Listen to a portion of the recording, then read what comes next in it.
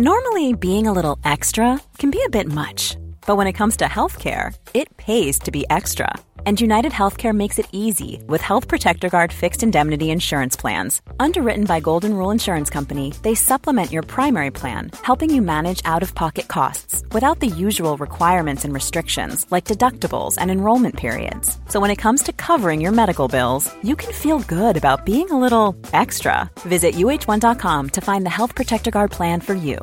This is Paige, the co-host of Giggly Squad, and I want to tell you about a company that I've been loving, Olive & June. Olive & June gives you everything that you need for a salon-quality manicure in one box. And if you break it down, it really comes out to $2 a manicure, which is absolutely insane. It's also so easy to get salon-worthy nails at home with Olive & June. The difference between how your nails used to look when you did them yourself and now with the Mani system is a complete game changer. The best thing about Olive & June, too, is it's a quick dry. Dries in about 1 minute, lasts for 5 days, and full coverage in up to 1 to 2 coats. Visit oliveandjune.com/perfectmani20 for 20% off your first system. That's oliveandjune.com/perfectmani20 for 20% off your first system.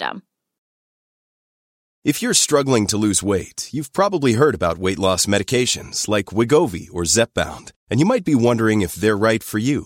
Meet PlushCare, a leading telehealth provider with doctors who are there for you day and night to partner with you in your weight loss journey. If you qualify, they can safely prescribe you medication from the comfort of your own home.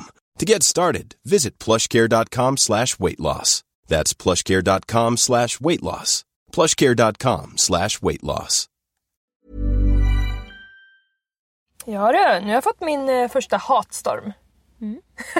Jag har ju kört Studio Paradise nu en hel säsong och det var säsongsavslutning och även avslutning av hela Paradise Hotel och det var tumult i studion. Adam var superberusad, alla var egentligen väldigt berusade, men Adam var väldigt berusad och arg, och Marcus då som vann Paradise Hotel var också väldigt berusad och upprörd över att Adam har pratat mycket illa om honom i sändningen innan han kommer in i studion. Så att Kommer man in när man åker ut? Nej, utan det är 4 akter och så är det olika personer som kommer in i studion beroende på vilka man ska intervjua. Så Adam är inne i akt 2, pratar väldigt illa om Marcus. Folk kommer ut ur studion till backstage där de sitter och berättar Adam har sagt det här om dig! Och sen kommer Marcus in och är jätteledsen då. Folk har sagt saker om mig. Alltså, du vet. Så han är i upplösningstillstånd, Marcus, när han kommer in och ska ha sin vinstintervju. Det är liksom, nu är det, vi ska poppa champagne. Så. Men han står... Och det är lite svårt då att känna, det är det bästa som har hänt mig. Ja, han hade väldigt svårt med det och liksom stod upp och sa han måste hem till sin familj och han måste ha sina riktiga kompisar. Han hade liksom en panikångestattack. Ljuger du? Du säger att jag är ögontjänare. Du säger att jag är ögontjänare. Ja, exakt. Jag säger det för att jag säger själv. Det räcker nu. Det räcker. Alltså, vad är problemet? Ja, jag har inte fucking väntat på hela säsongen och säger detta. Men det är deras vinstintervju, Adam. Man är fuck you. Alltså helt. Nej, men jag drar åt helvete. Nej, vänta. Jag ska bara dra åt helvete. Fuck you. Men det är ju skitsnack. Killen. Men varför ska vi sitta och snacka skit eller? Fuck you. Adam, snälla, vänta lite. Skit varandra. Vuxna människor som gör TV, snälla. Så att jag får höra i örat att liksom, vi måste lösa det här. Ja, verkligen. Vi måste lösa det här för vi måste ha en intervju, Marcus. Det är därför folk kollar på programmet. Varpå jag får sätta mig bredvid honom, klappa honom, berätta att han har fans som kollar på det här och det är viktigt. Och jag vet också att han vill bli skådespelare, så jag sa det här är jättebra för dig nu, testa och vara, liksom, köra en scen. Ja. Så jag får... Nej, kan vi stanna i det? Fan vad gulligt det. Ja. Vad vill han göra för skådespelare? Han har varit så väldigt öppen med det också. I programmet. Men menar han att han vill bli actionstjärna eller vill han bli skådespelare? Han vill nog spela in liksom jalla. Ja. Och han står mycket i spegeln och kör repliker och sånt i Paradise. Och så kommer det med ibland. Ja. Och han kör också mycket liksom olika amerikanska, lite som Sanel gör, du vet, som var med på Topmodel förut, som han gör på sin story, jag vet inte om du har sett. Men så amerikanska typiska lines då, som de kör, kolla sig i spegeln och may the force be, ja du vet, allt med. Ja, jag får honom i alla fall till slut lugn. Och då ska vi göra intervjun. Det är bara det att direkt när vi sätter igång intervjun så börjar Adam hacka på Marcus igen. Och jag ser att Marcus håller på att börja gråta. Det håller på att bli kaos. Vilken placering hamnade Adam på? 2. Därför kan så han är arg. Men Marcus har ändå gett honom 30 000 när han kastar kulan. Så att alla ska egentligen vara väldigt glada på Marcus. Så jag förstår inte riktigt varför alla är så arga på Marcus. Men Marcus får väldigt mycket skit i studion. Supermycket är bortklippt. Bland annat att de höll på att liksom slå varandra flera gånger. Alltså var nära att bli fysiska så folk får gå emellan. Det är inte med. Det är inte heller med när Marcus håller på att börja gråta och ska lämna studion åtskilliga gånger. Och vi får liksom lugna honom. Det enda som är med, det är att Adam säger att Marcus har betett sig illa. Och Marcus säger att Adam har betett sig illa. Och att jag säger till Adam. Adam har ju under hela säsongen också varit väldigt älskad. Så att det blir liksom en tjafs-situation mellan mig och Adam. Där du tar Marcus sida, tycker folk. Där jag tar Marcus parti. Därför att Marcus håller på att lämna studion 1000 gånger. Produktionen vill att vi ska lösa det här. Adam har inte tänkt lämna studion. Nej, så jag måste ju säga till Adam. Det här är Marcus vinstintervju. Du är vuxen, du har inte vunnit. Nu får du vara tyst. Jag säger också det till David. Så det här har ju då sett ut på tv som att allt är frid och fröjd. Adam vill säga en sak och jag säger till. Men så är det ju också. Jag vill ju jobba med tv. Och så här kommer det ju vara då. Det kommer klippas och hit och dit. Men det var ju liksom lite så här chock av att man vill försvara sig. Jag har inte svarat på någonting. Nej, man förstår ju alla de som sitter där i studion. Säger de har klippt mig jättemycket, skulle aldrig säga sådär bla bla bla. Och jag kan också tycka att man kan kräva av i alla fall folk som kollar på Paradise Hotel och fatta att det är så jävla stageat. Alltså det är liksom, ni får sluta tro att det som visas på tvn är det som har hänt. Alltså varje säsong så står ju folk och gråter och säger att de har blivit så missuppfattade. Ja, alltså det är också väldigt tydligt uppdelat. För jag har också fått extremt mycket beröm. Att så här, gud vad modig du är som vågar gå emellan. Och jag är så stolt över dig. Och den här rollen passar dig så himla bra. Med liksom, att du vågar säga ifrån. Så det är verkligen uppdelat av de som gillar att man säger ifrån när det är otrevligt. Och de som säger det är tjafs vi vill se. Varför går du emellan? Ja, just det. Du liksom förstör jag är 12 programmet. år, jag vill se när folk bråkar. Det är inte 12-åringar. Alltså Emily, det här är kvinnor med alltså, bröllopsbild som bakgrund. Alltså det är liksom 30 plus. Det är tjafs vi vill se, säger de. Exakt. Ja. Då kan ni få kolla på programmet Tjafs. Alltså vi ser på program som heter Tjafs. Man kan även kolla på alla olika Housewives of XX. Alltså, ja, det är också... Jag orkar inte gå in på det. Ja, att folk gillar att kolla på bråk. Men att de vill kolla på bråk, och då får jag också lust att säga att det ni kollar på är stageat bråk. Ja, alltså, ni kan sluta tro att ni får se människors verkliga liv, för det får ni inte. Men det tror de. Jag är också övertygad om att de flesta människor som hade varit i min situation hade velat gå emellan. Därför att det höll på att både bli fysiskt bråk, det var personliga påhopp och det var människor som grät och skulle lämna studion. Vilket hade gjort att vi inte hade fått något tv-program. Måndag, lika olika.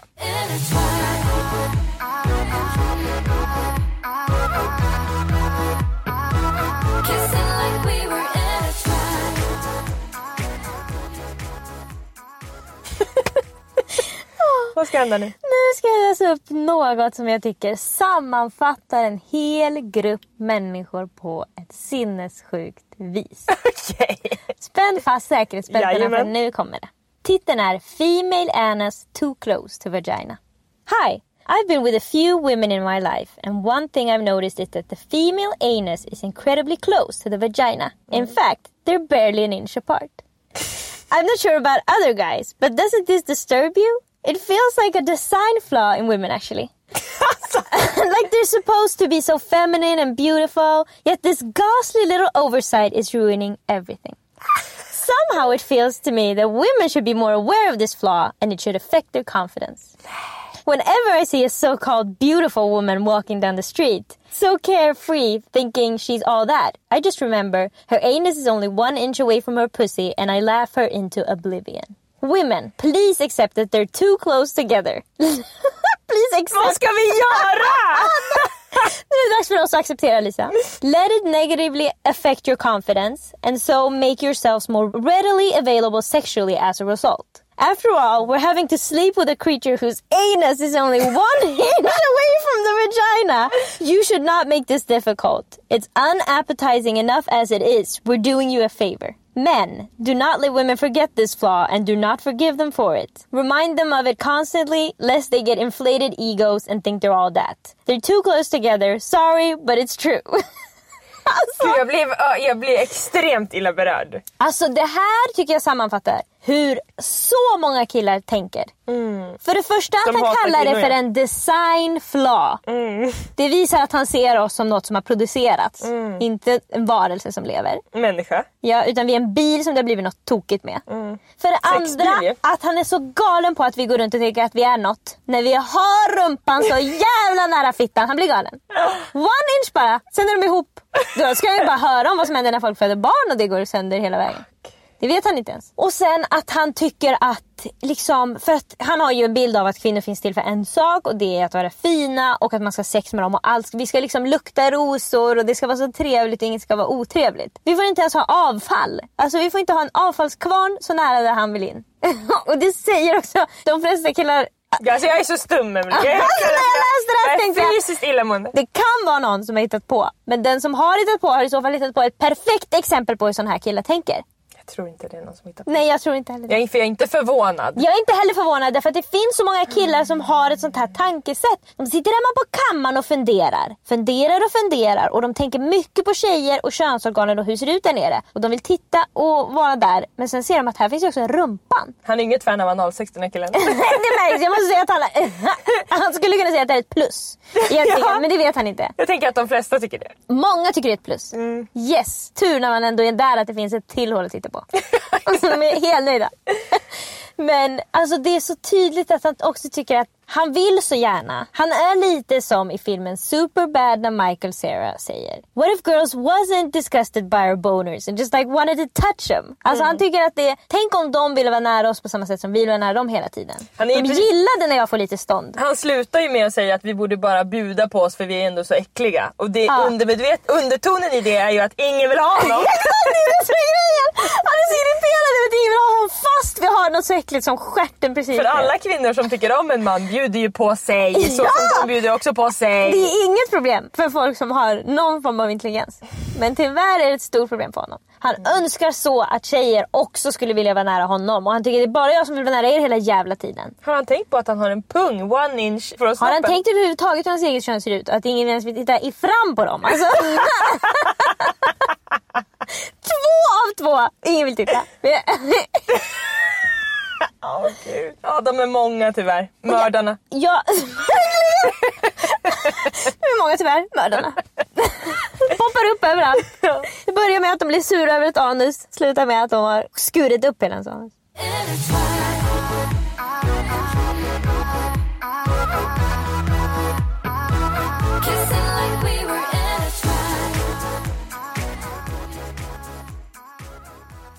Problem. Behöver du hjälp med någonting? Då svarar vi. Okej, Emily, låt oss öppna mailkorgen. Hej Lisa och Emily. Jag har ett problem som har bekymrat mig under en längre tid. Du pratar så tyst nu. Lisa.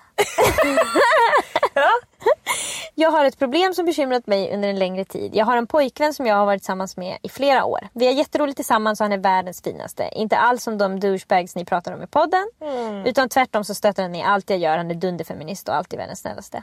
Och då har vi en personlig fråga. Tycker han att ditt ass is too close to the vagina?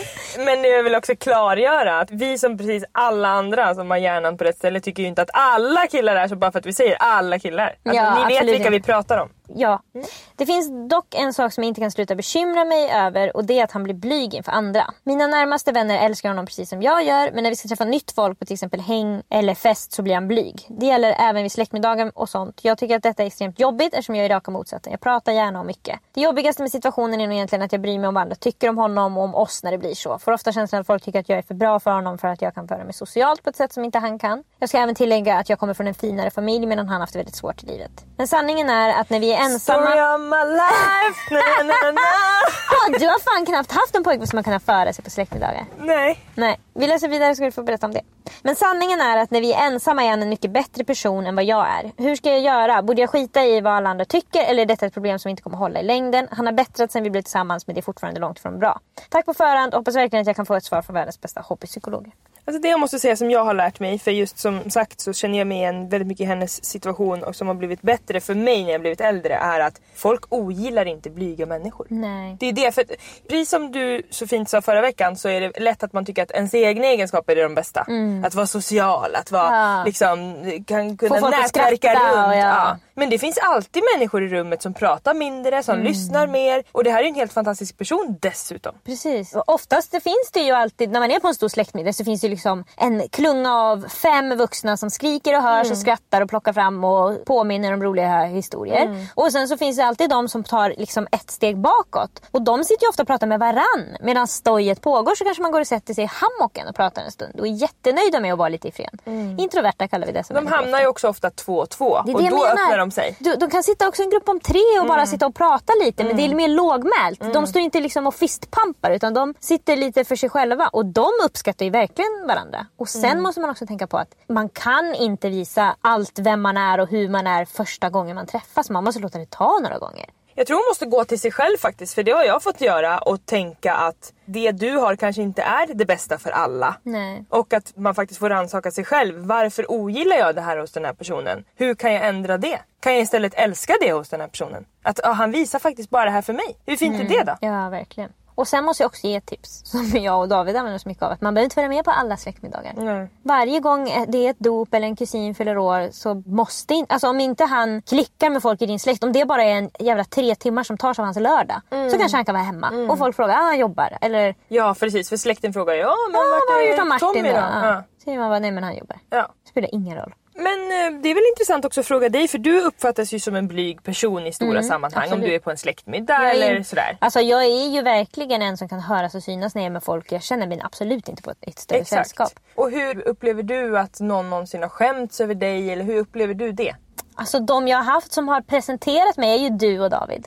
Och du har ju alltid, alltså, det har ju aldrig hänt att jag har träffat människor som känner dig i något sammanhang utan att de säger, ja det är du som Emelie Lisa pratat om dig i 24 timmar nu. Jag har ju lobbat in. Ja precis, du har ju redan, det är kanske det här du måste börja göra, fast det kan vara jättejobbigt. Du krattar ju så att folk, alltså de älskar mig redan när jag kliver in. De säger, Emelie här, säger de. Alltså jag behöver inte säga ett ljud på resten av kvällen, folk älskar mig ändå. Men du säger ju också något lite sarkastiskt. Och absolut, och tycker folk det är jättekul. Absolut, de tycker, en kattunge som rifs. Alltså det är otroligt. Men det som är ju att du liksom säger innan, hon är den smartaste som finns, men hon är jättetyst. Så jag måste vara med på att hon kommer inte säga ett ljud här nu. Och det är ett val hon gör, säger du då. Hon är inte blyg, hon vill bara inte prata med Exakt. Ja. Och så att där är det ju väldigt enkelt för mig. Och sen när det gäller... Det kan ju dock slå tillbaka på att pojkvännen tycker att hon baktalar honom. För du vet att jag gör det av kärlek. Precis, det kan ju bli att man tycker att du skämmer ut mig när du ska hålla på. Exakt. Jag är inte ett barn som man måste förklara vem jag är innan. Det är helt lugnt för mig att jag blir presenterad på detta vis. Men... Rätta vis.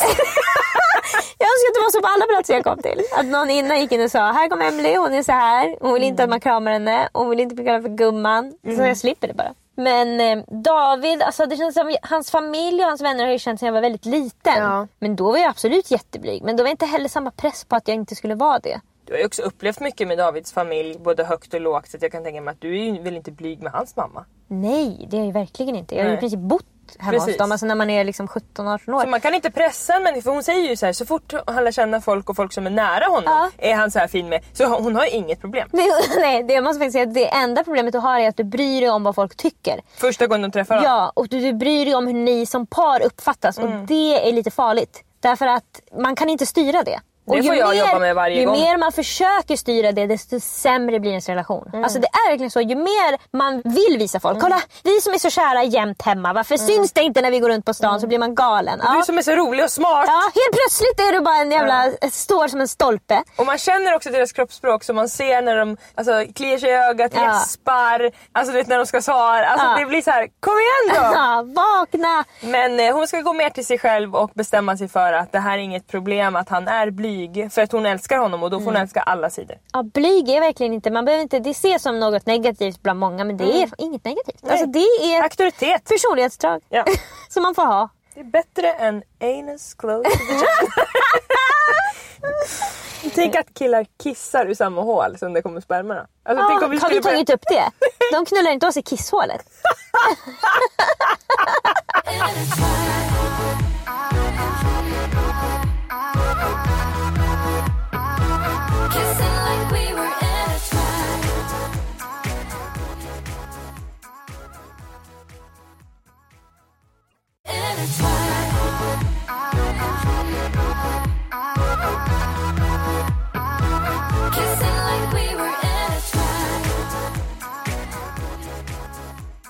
Göra slut 3:e gången gilt. Hej Emelie och Lisa. Jag är en 21-årig tjej som älskar era podd och era samtal. Känner själv hur mycket jag vuxit som människa och jag har blivit mer vuxen efter alla era samtal. Jag måste säga, nu är inte jag brevskrivaren, nu är det alltså Emelie som pratar. Det hör ni på att jag ändrar min röst när jag läser upp saker. Men i alla fall så vill jag säga att det var en tjej som la upp en lång text på engelska om oss och taggade oss. Det kanske inte du ser. För jag blir ju taggad i en grej var 3:e månad så jag ser det här. Nej, på engelska känner jag inte igen. Nej, det var jättefint. Hon hade skrivit om hur... hon heter Frida Barsen med 2A. Eller ja, det är säkert Bärsen eller något annat. Men i alla fall. På Instagram. Och hon har skrivit om hur hon har liksom ändrat sitt tankesätt efter att hon hade börjat lyssna på oss. Och det var en annan tjej som skrev till mig också nyligen. Att de liksom har fått ett nytt sätt att tänka. Det får jag också höra mycket. Och jag upplever att du och jag fick ett nytt sätt att tänka när vi var 22-23 år och började gräva och rota i vad vi tycker och vill om världen och vilka vi är och varför vi är och sådär. Och lösa stora liksom, vuxna problem. För det har man inte gjort förrän man flyttar hemifrån och får stora relationer. Och så. Ja, vi började liksom se omvärlden. Innan var det som att man har fått lära sig hur saker ska vara. För de säger att vi behandlar andra som vi behöver behandla själva. Man ska göra så här. Folk som... Och så mycket måste jag säga av liksom... allmänt vetande som man får lära sig som barn är så jävla negativt. Alltså så mycket som vi blir inpräntade i att folk som är coola på högstadiet sen börjar de bara röka. Jaha, men då kanske fortfarande är det roliga. Men alltså, det är som att man bara delar in i också så otroligt mycket mer lyckad eller misslyckad. Alltså det finns fan inte en enda film som inte handlar om att någon har skaffat en dyr bil och en annan plockar upp skräp. Det är ju nog svårt som förälder att lära ut acceptans för att det ligger så nära till att barnet ska råka illa ut. Så det är därför man inte vågar. Tror det i alla fall. Ja. Men jag tror inte det gör det. Nej. Men man får den bilden och man är inte villig att gambla med sin unge. Så man satsar på gambla med ändan. Man väljer ut en unge i skalan. Det finns onda och goda. Det finns väl. Nu måste jag sätta en gråskala. Säg inte det. Säg inte till Kajsa att det finns gråskalor. Men man behöver inte heller vara så rädd att hamna i dåliga situationer. Nej. Att det är perioder, att det är liksom... Ja, det är ingen fara. Alltså, allt löser sig och man behöver inte vara rädd att... För det första behöver man inte vara rädd att man ska misslyckas. Sen pratade jag också med Elin häromdagen om just det här med att om ens kompis hamnar illa ut i sin relation. Vännerna måste bara finnas där i situationen. Om man kanske till exempel har haft ett stort bråk med sin pojkvän och blivit kanske behandlad illa. Då är det så viktigt att vännerna bara finns där, lyssnar, inte håller på att säga vad man ska göra eller vad som är rätt och fel. Alltså för det är inte kompisarnas sak att säga. Om det inte har hänt en kriminell handling som vi alltid måste återgå till. Absolut. Om någon har blivit nära och blivit mördad, absolut. Exakt, men det är inte kompisarna det är synd om. För det är så det blir då. Då blir det en egoistisk handling. Du måste ta tag i den här skiten. Ja. Nu har det hamnat ett trauma på mitt bord som jag måste lösa. För att jag är inte i traumat då. Nej men och det är verkligen, som vän så är det enda du ska göra. Så det är ändå, du kan inte tvångsmata anorektiker på samma sätt som du inte kan tvinga dina vänner att göra slut med sina pojkvänner. De måste komma dit själva. Du får bara leda dem och gå bredvid hela vägen. Och till slut kommer de komma till samma slutsats som du kom till för 2 år sedan. Det spelar ingen roll. Och då behöver inte du säga, här vet det är 2 års tid. Ingen bryr sig. Nej, alltså säg inte det. Sånt säger föräldrar. Ja. Det har vi vetat sen du var... Ja, men det här var ju på gång länge. Bara ta upp en kniv. Det här har varit på gång länge. Jag har drömt om att skära halsen av dig. Kolla på Kajsa, det finns gråskala. Det finns gråskala. Ibland blir man här. Jag är i den. Men det är alltså... Eller så hamnar ni någon annanstans. Det visar sig att killen mognar eller hon skulle ändå flytta till New York. Alltså, det löser sig på olika sätt. Och det viktigaste för folk som är i destruktiva dåliga relationer eller har haft jobbiga perioder i relationer eller bråk eller vad det nu är. Det viktigaste för dem är ju att de känner att de kan höra av sig till folk. Att folk vill höra om deras problem, vill stötta dem och hjälpa dem. Och att det inte är de själva det är fel på. För det blir också så här, om man berättar att någonting som har hänt som har varit jobbigt eller dåligt och kompisarna blir arg, då blir det så att man själv får skämmas. Ja, och då kan man inte ta upp det. Nej, och istället så här, oj, det var dumt av honom, blir det då. Istället för att så här, oj, du måste göra, du måste ta tag i det här. För det ligger inte på ens egen axlar, det är någon annan som har varit elak. Verkligen, men det är som att folk delar in i min kompis, en bra person som kan göra saker. Hennes pojkvän en värdelös person som inte kan göra saker. Så det blir som att du som är vid dina sinnesfulla bruk borde kunna göra slut med den här personen. Men det kan man inte. Och också måste jag säga att det är väldigt viktigt om någon är i en relation som är dålig. Och det vet du som vän. Men det enda du får höra om relationen är att det är bråk och tjafs och personen är liksom, du vet att den här relationen kanske inte håller i längden eller bör inte hålla i längden i alla fall då. Så är det väldigt viktigt att inte säga det och inte vara så men du och Thomas kommer ju ändå göra slut. Det är inte kul att höra att man har en sån relation i andras ögon. Det är också så egoistiskt för det gör man bara för att säga jag vet det här. Ja, bara för att inte bli lurad. Exakt. Haha, jag visste innan dig. Lägg ner, alltså ingen bryr sig. Ja, men bara säga haha, ingen visste men jag visste i alla fall att de skulle göra slut. Grattis, bra. Och vad spelar det också för roll? Ingen roll. För det är den personens liv. Ja, men och du ser ju kanske inte heller det lyckliga alltid. Därför att oftast tar man ju upp problem. Ska jag säga till dig, jag David hade världens mysigaste kväll. Ingen vill höra det. Är det ett mejl va? Ja, det var ett sidospår. Jävlar, du har bara börjat läsa jättekort. Ja, så att, för att sammanfatta. Jo, just det var du sa att folk har fått nytt tankesätt. Det känns himla bra att vi kan få in det här tankesättet. Att inte ge varandra dåligt samvete. Och också att kunna skratta åt dåliga jobbiga situationer. För alla människor är med om jobbiga saker. Ja, nu har min pojkvän blivit av med jobbet här och han vågade inte säga det på 2 månader. Ja, nu har det kommit fram. Nu har jag fått fram det. Alltså, och då kan vi bara skratta åt det. Vi tycker också att det är kul med lite too soon humor. Ja, absolut. Alltså, det är inte alla som har den humor, men vi tycker jag tror att alla har den här humorn, men de är för rädda för att skratta åt det. Jag ska berätta vad de inte är, Lisa. De är inte rädda. Jag ska berätta vad det viktigaste är för er som känner att ni har fått ett nytt tankesätt och ny syn på världen från oss. Är att det allra viktigaste tror jag med vårt sätt att tänka är att plocka bort sitt ego så mycket som möjligt. Om du plockar bort ditt ego, då kan du skratta åt dig själv, du kan skratta åt saker som händer dig alldeles nyss. Och ibland också, alltså, jag kan tycka att det är kul om du och jag Charlotte umgås och något har hänt mig och ni skrattar och jag är i känslan. Så jag kan inte skratta än. Men jag kan ändå njuta av att ni kan skratta åt det. Jag får inte upp bubbelskrattet än. Men jag vet att om en vecka när jag tänker på den här situationen kommer jag skratta. Och jag tycker det är kul att ni skrattar. Ja. Så att ni knappt får luft åt något som nyss har drabbat mig.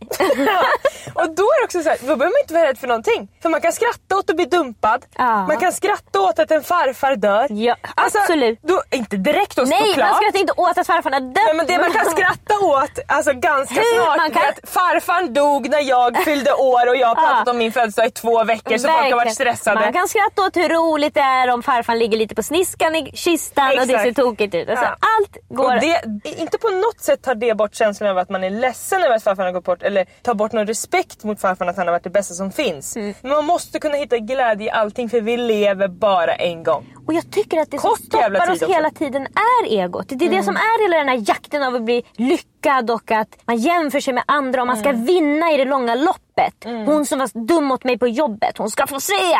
Kolla på mig nu då. Hon bryr sig inte om dig längre. Alltså, hon bryr sig inte och om man bara förlåter alla människor som kommer i ens väg och går vidare så mår man så jävla bra. Bara dansa fram. Ja, nu ska vi läsa mig. Okej, hon säger här: jag känner själv hur jag har vuxit som människa och blivit mer vuxen efter alla era samtal. Trots det skulle jag behöva hjälp av 2 kloka kvinnor. Hur gör man slut?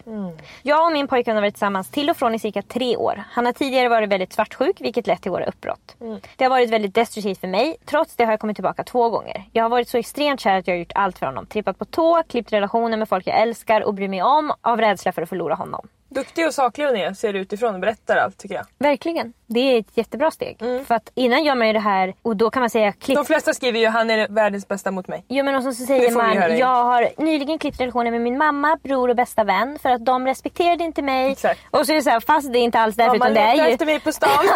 Och jag har gömt mig för att jag älskar min pojkvän. Alltså det är verkligen... Hon har i alla fall förstått att hon har klippt relationer bara för att hon är rädd att förlora honom, inte för att hon egentligen behövde klippa. Och det är precis också det här tycker jag som vi pratade om innan. Att kunna vara så här saker också till sina vänner. Det här har hänt, men jag har fått gått tillbaka, jag har trippat på tå. Exakt, för jag älskat honom, jag vill att det ska bli bra. Jag har varit medberoende, jag har betett mig på det här viset och jag gör det. Det gör ju inte hon med flit. Hon gör ju inte det för att hon vill och för att hon tycker det är kul. Och det är det som är hela grejen, att då som vän inte säga men hur kan det fortsätta då? När du vet att det är så. Men varför går det tillbaka till honom? Och det är det som är problemet, är att vännerna inte lyssnar på podden. Ja, det är så. Nej, men att vara ovetande om hur man kan leva och hur man kan tänka. Han har kallat mig hora, äcklig och alla andra namn som finns under våra bråk. Värst var en gång när han spottade mig i ansiktet för att jag ville åka på festival. Han bad om ursäkt efter. Det får vi fan hoppas. Jag vet att det är fel, men han är inte hemsk hela tiden. Det är de aldrig. För det mesta är han världens finaste kille. Jag känner själv att vi vuxit ifrån varandra och vill olika saker. Jag vill resa, festa och hitta på något spontant. Han vill spela dataspel och sitta inne hela dagarna. Han är väldigt hemmakär och tycker inte att det är speciellt kul att hitta på saker med mig. Jag kan föreslå enkla saker som en fika, en promenad eller laga mat tillsammans. Men inget faller honom i smaken. Fan vad kvinnor är starka. Så tänk att hon har varit i det där så länge. Hon har levt i det där. Hon tar hand om förstår du hur mycket energi hon har? Så många promenader och fikor som hon har i sig. Och de behöver hon tyvärr lägga på. Och så mycket omhändertagande hon också har i sig som hon kan hålla på med medan hon håller på att planera festivaler. Hon kan bli spottad i ansiktet. Hon går till jobbet. Alltså, hon klarar fan allt. Han har sagt att han vill resa med mig, men varje gång jag har tagit upp resor så finns det alltid någon ursäkt som att det saknas pengar eller inte läge just nu. Som att han hatar sig själv och att det inte läge just nu. Sen så fanns det ett läge för att han hatar både henne och sig själv och sitt liv. Skulle jag träffa mina kompisar får jag ständigt sms om vad jag gör och vart jag är. Han frågar ofta om jag är otrogen. Ett flertal gånger har han väckt mig för att fråga hur många killar jag har varit. Att han kollar på så mycket hentai på den. Han tycker att anus is too close to the vagina. Han tycker det. Han tycker hon borde veta hut. Jag känner att jag har tappat bort mig själv i den här relationen och jag vet inte vem jag är längre. Jag känner mig tråkig, grå och vill inte längre träffa folk. Är det vårt förhållande som är problemet eller är det bara jag? Det kan vi svara på snabbt. Behöver inte svara. Hon har hört nu. Du vet vad som är problemet. Så nu till den svåra frågan. Hur gör man slut för en tredje gång? Hur vet man att man gör rätt val?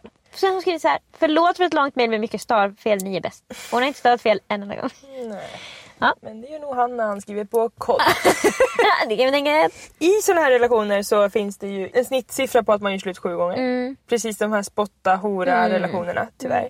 Trippa på tå. Exakt. Och så att de kommer säkert göra slut en gång och bli ihop igen och lite sådär. Men då räknar man ju också in liksom göra slut, gråta i 2 dagar, bli ihop i en dag och sen göra slut igen. Det är ju ett uppbrott. Ja, precis, det är det jag menar. Sådana där blir det hela tiden. Men det jag tror de ska satsa på, som Lisa Ankerman är proffs på, det är att hon kanske ska, om han ändå nu tror att hon är otrogen hela tiden, kanske öppna blicken lite och titta, finns det några andra killar som är intressanta här? För att om man är i en relation som man är rädd att lämna, så kan det vara väldigt skönt. Jag ska säga att jag är ju proffs på det här om jag är i en destruktiv relation.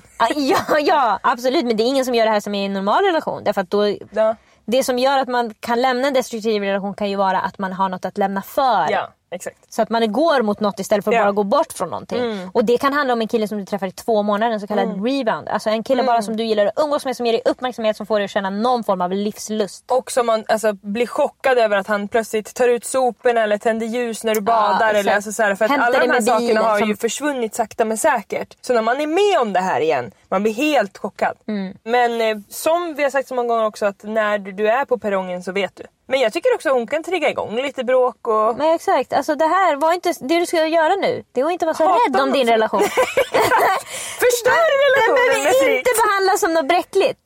Den kan få behandlas som att den är gjord väldigt stark. Och det här också som du kan prova är också ett beprövat knep från vänner till mig, där man slutar kratta. Alltså om det är så att det ofta blir små tjafs och man märker att det här skulle ha blivit ett tjafs om inte jag alltid la mig. Man alltid säger, men det är ingen fara. Okej, men då gör jag det. Nej, men okej, vi gör som du säger. Man hela tiden kompromissar och lägger sig. Att sluta med det. Ja. Prova en vecka utan att göra det och se hur mycket ni egentligen skulle bråka. Ja, precis. Det hon kan göra är att tänka att han är hennes bästa vän. Alltså tänka att det är hans tjejkompis. Hur hon skulle... För att det handlar ju om att tjejkompisar oftast... I alla fall om jag tar bara dig och mig. Man kan vara säker på att den här personen vill ens bästa. Så man behöver inte förklara sig. Man behöver inte... Alltså jag menar, som vi har gått tillbaka flera gånger. Du skickar inte emojis. Jag är aldrig orolig att du är sur. Nej, precis. Alltså man tar hela tiden för givet att det är bra. För att vi tycker om varandra. Och om du skulle tycka något är konstigt som jag gör, då säger du det till David och sen är det över. Liksom. Och det är det som blir i såna här destruktiva relationer. Det är ju att man tror hela tiden att det ska bli bråk. Så om man tänker att det här är en kompis där det aldrig blir bråk och behandlar situationen utifrån det. Och bara går och lever sitt liv. Exakt, och inte är en normal relation. Så precis som du säger får man se då hur mycket tjafs det blir. Och då blir det ganska tydligt hur trasig relationen är. Hur konstigt det man lever i är. För det blir det ju inte när det är vardag. Något som också är väldigt effektivt för mig är att tänka, hade jag gjort så här mot den här personen? Hur hade jag behandlat den här personen om den hade gjort så mot mig? Och då blir man helt... Alltså man blir helt chockad. Alltså då blir man ju som vi sagt mobbad i sin egen relation. Hur kan man bli behandlad på det viset? Det är helt sjukt. Man tillåter sig själv att bli behandlad nästan hur som helst, men man behandlar inte andra så. Nej. Och då måste man tänka att man måste ta hand om sig själv som man tar hand om alltså andra. Tänk vad som skulle krävas av dig för att du ska spotta den här killen i ansiktet och kalla honom för en hora. Väcka honom mitt i natten. Hur många tjejer har du varit med?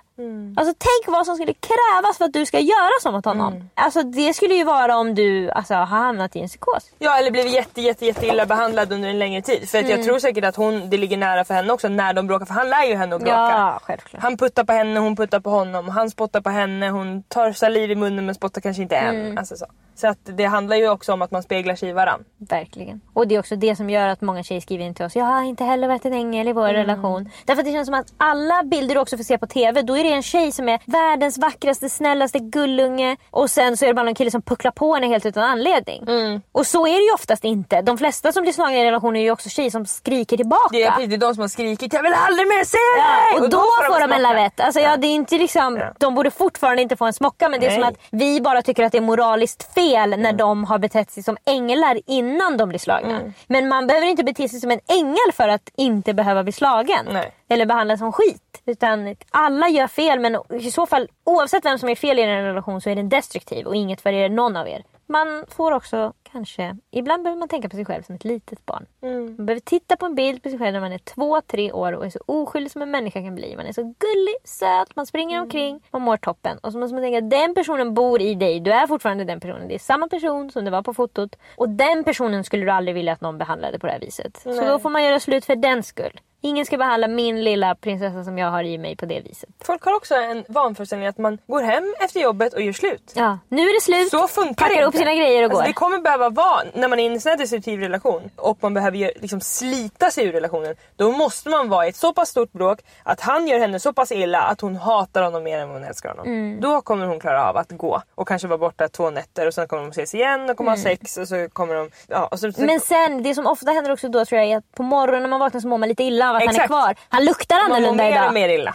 Och blir argare och argare. Ja. Och så plötsligt är det någon gullig granne där som... har gröna ögon och så är det klart.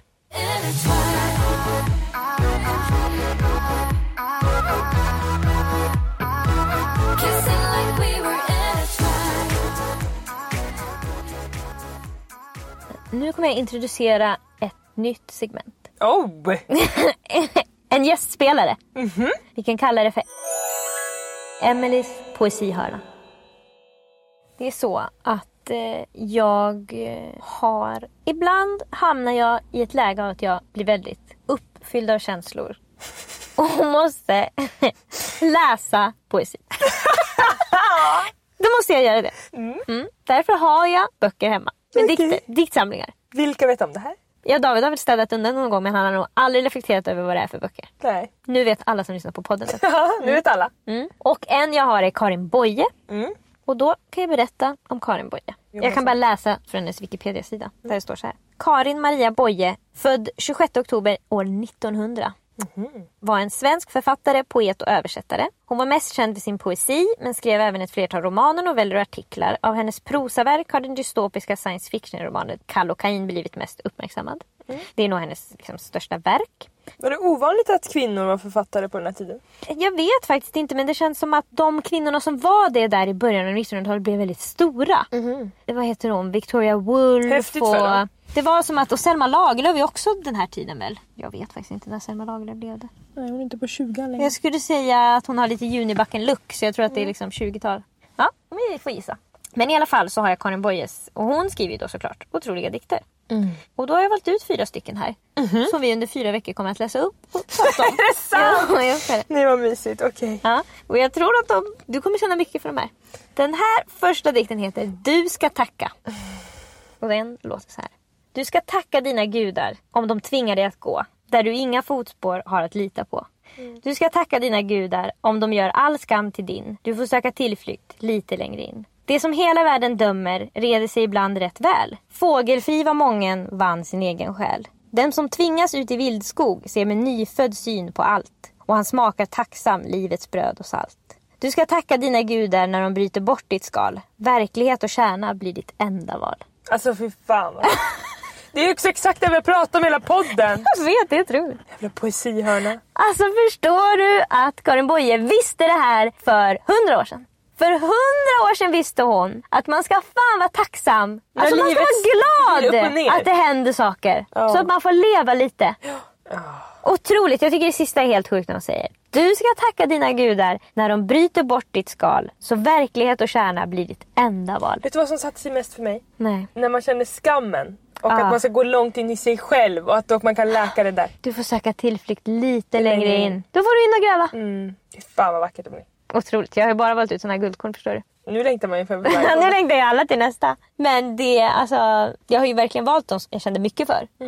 Och Och man ska verkligen vara tacksam. Men för det är man då får leva. Det är då som livet händer. När det händer grejer. Alltså istället för att man ska... För det är som att vi hela tiden strävar efter att det ska vara liksom perfekta vardagar. Och jag ska ha det bästa jobbet. Och jag ska tjäna pengar. Och det ska vara god mat. Och det ska vara... Och det är klart att man... Och det ska bara rulla på. Man ska ha rutin. Samma hela Precis, tiden. och det är klart att man måste sträva efter det för att man ska må bra. För att det är ofta i trygghet och rutin som man hittar glädje. Men det handlar också om att tacka när det händer nya grejer. Därför att det öppnas en ny dörr. Det är så mycket där. Alltså du ska tacka dina gudar om de tvingar dig att gå där du inga fotspår har att lita på. Det där är ju också otroligt till hon som skrev om att göra slut. Alltså det enda vi ska säga till henne nu. Och hennes mejl lyser så här. Hur gör man slut en tredje gång? Och då säger vi till dig. Du ska tacka dina gudar om de tvingar dig att gå där du inga fotspår har att lita på. Fan vad trevligt det är. Alltså förstår du att varje steg du tar kommer vara ett nytt. Det och mycket festivaler och mycket resor och mycket grannar med gröna ögon. Det finns där ute. Det är så mycket saker du inte upplevt som du kommer få uppleva då. Men tyvärr, om du fortsätter vara med cancersvulsten så kommer ingenting förändras. Och han vill ha den där lilla världen också i hans vardagsrum, med hans dator. Han försöker verkligen han försöker förminska hennes värld genom att bli arg när hon vill åka iväg, genom att hon ska ta bort personer i sitt liv för att han tycker att hon ska ha hans liv. Och det är skitjobbigt för honom också att ha en vildhäst som hela tiden ska ut genom dörren och göra roliga grejer och föreslå fikor. Alltså snälla, han vill inte äta bullar, han vill spela spel. Ja. Det är jättejobbigt för honom. Låt honom. Han får göra det, men inte med dig. Nej. Och då vill jag faktiskt säga också att det här känner jag mycket med corona. Vi ska tacka coronan. Därför att vi som lever i västvärlden och har liksom trygga vanliga liv. Vi är vana vid att ha ett helt smörgåsbord. Vi är vana vid att kunna gå på konsert vilken dag vi vill. Bio flera gånger i veckan. Resa var vi vill. Det är inte som att vi får chansen att resa på en resa. Utan vi kan resa var vi vill. Och folk frågar, vilka resor vill du göra då? Vill du simma med hajarna? Vill du vara högst upp på Mount Everest? Vilken vill du göra? Du kan välja vilken du vill. Ingenting hindrar oss. Vad vill du äta ikväll? Det kan komma en till dörren med maten. Alltså ingenting hindrar oss. Vi kan göra precis vad vi vill. Vi behöver aldrig överleva, bara leva. Och nu har vi fått perspektiv på saker och ting. Nu kan vi helt plötsligt, då märker vi vad saknar vi och vad behövde vi inte. Vad gjorde vi bara därför att vi kunde? Du hade en otrolig ton där. Kunde! Vad gjorde vi bara? För att vi kunde. Alltså, det var Karin Boye som kom. Maila oss på likaolikapodden@gmail.com så kanske vi läser upp ditt mail och svarar. Ha det så bra! Hej då!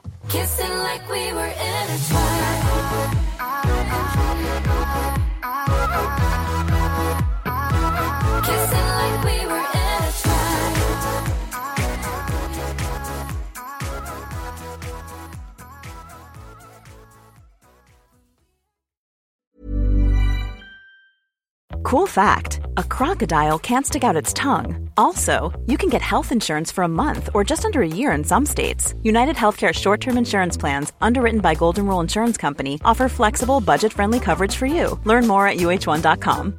Hey, it's Paige DeSorbo from Giggly Squad. High quality fashion without the price tag. Say hello to Quince. I'm snagging high-end essentials like cozy cashmere sweaters, sleek leather jackets, fine jewelry, and so much more. With Quince being 50 to 80% less than similar brands.